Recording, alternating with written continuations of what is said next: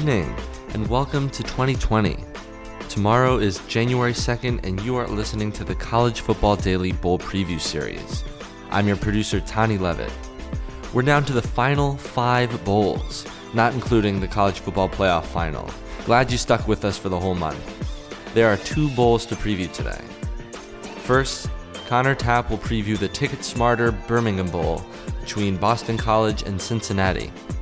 Then, Wes Rucker will preview the TaxSlayer Gator Bowl between Tennessee and Indiana. Take it away, guys.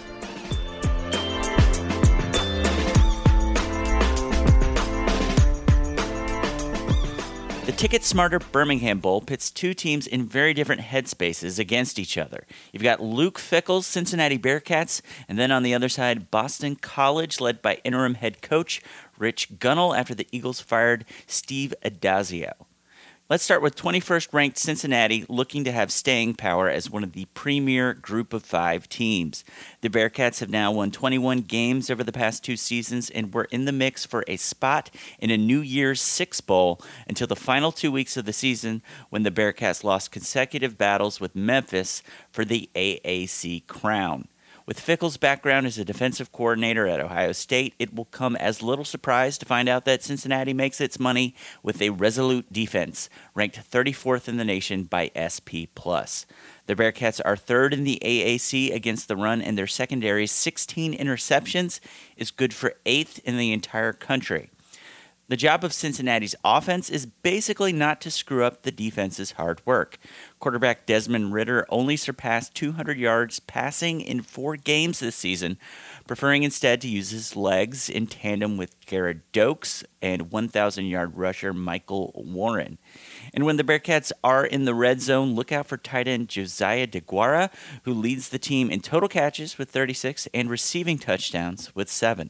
On the other side, you've got 6-6 Boston College, who, as I mentioned, just fired Steve Addazio at the conclusion of his 7th season in Chestnut Hill. In what feels like A.J. Dillon's 18th year of collegiate eligibility, the Eagles had one of the country's best and most frequently utilized rushing attacks, but were undone by one of the country's worst defenses. BC had the worst pass defense in a historically weak ACC, and their run defense ranked 11th in the conference.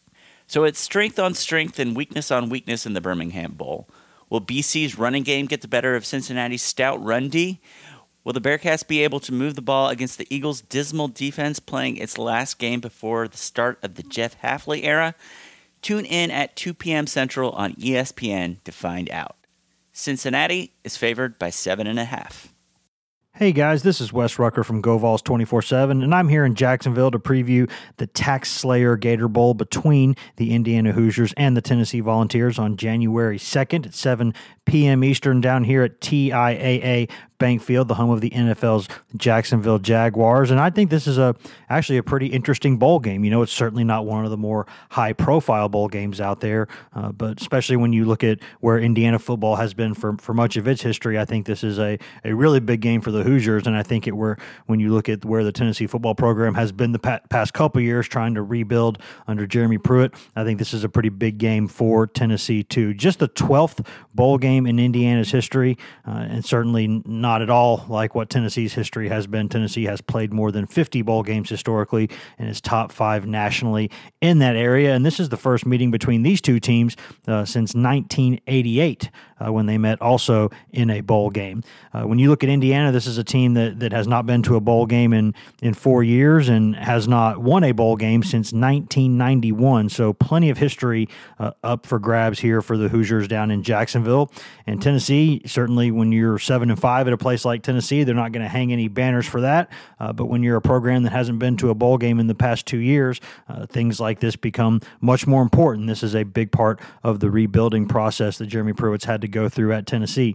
Interestingly enough, I think this is a game where both head coaches are historically defensive-minded guys. They both came up through the ranks as defensive coordinators. Jeremy Pruitt, of course, at Florida State and Alabama and Georgia, and also with Tom Allen, who rose through the ranks as a defensive guy in some ways. And then he becomes the coach in Indiana. And what do? They throw the ball all over the yard. The Hoosiers are 14th nationally, throw for more than 308 yards per game, have overcome an injury at quarterback, and are playing a couple of guys there, but the one constant has been Whop Philyor and a bunch of those other wide receivers around him. This is a team that likes to throw it, has some big running backs, but this story with Indiana a lot of times comes down to pass protection and the Hoosiers' ability to throw the ball. And when you look at the other side of the ball, Tennessee offensively was not very consistent to start the season, had a bunch of turnovers, and then got that cleaned up in the last 5-6 weeks of the season, and all of a sudden Tennessee won 5 consecutive games to turn what was a 2-5 start into a 7-5 record. So you got a couple teams that have been playing pretty good football. Indiana has won 5 of its past 7. Tennessee has won its past 5 games. And you look at the passing games, we've obviously already discussed Indiana. Tennessee, now that Jarrett Garantano is getting healthier, coming back from that hand injury and overcoming that slow start he had to the season, those talented pass catchers that he's had all season are now having more opportunities to go out there and make plays. Tennessee has 3 big-time wide receivers in Jawan Jennings, Marquez Callaway, and Josh Palmer, but Jawan Jennings will be out for the first half of this game after being suspended by the SEC for an incident that occurred late during Tennessee's regular season finale win over in-state rival Vanderbilt. But a lot at stake here in this game, and I think a lot of interesting storylines. If you're a college football fan, but you're not necessarily a fan of Tennessee or Indiana, I still think there are plenty of interesting things to see in this game. Should be a lot of points, I imagine. I think both teams are going to try to throw the ball all over the place. We'll see what Tennessee can do to replace Jennings. Certainly when you take a 1,000-yard receiver out of an offense for a couple of quarters, you're going to have a lot to replace there. Tennessee has guys like Callaway and Palmer who can step up, but then beyond that, you're getting a little bit deeper into the well because Tennessee's another experienced receiver, Brandon Johnson, is redshirting this season to come back next year. So you're going down to guys like Tyler Bird, some young guys like Ramel Keaton and Cedric Tillman, and perhaps even a walk-on freshman in Isaiah Montgomery. So some interesting things there for Tennessee's offense. But when you look at the way Tennessee has been able to play the ball, play offense late in the season, been able to play much better on the defensive side too. I think this game opened as a pick'em, but then you saw that line transition a little bit toward Tennessee, and I think that's probably where it should be. I think Tennessee probably has maybe a stronger resume on paper. Certainly Tennessee has played a tougher schedule, and when you look at Indiana, an 8-4 record is a good record, especially it's really great for a program historically where Indiana has been for much of its history.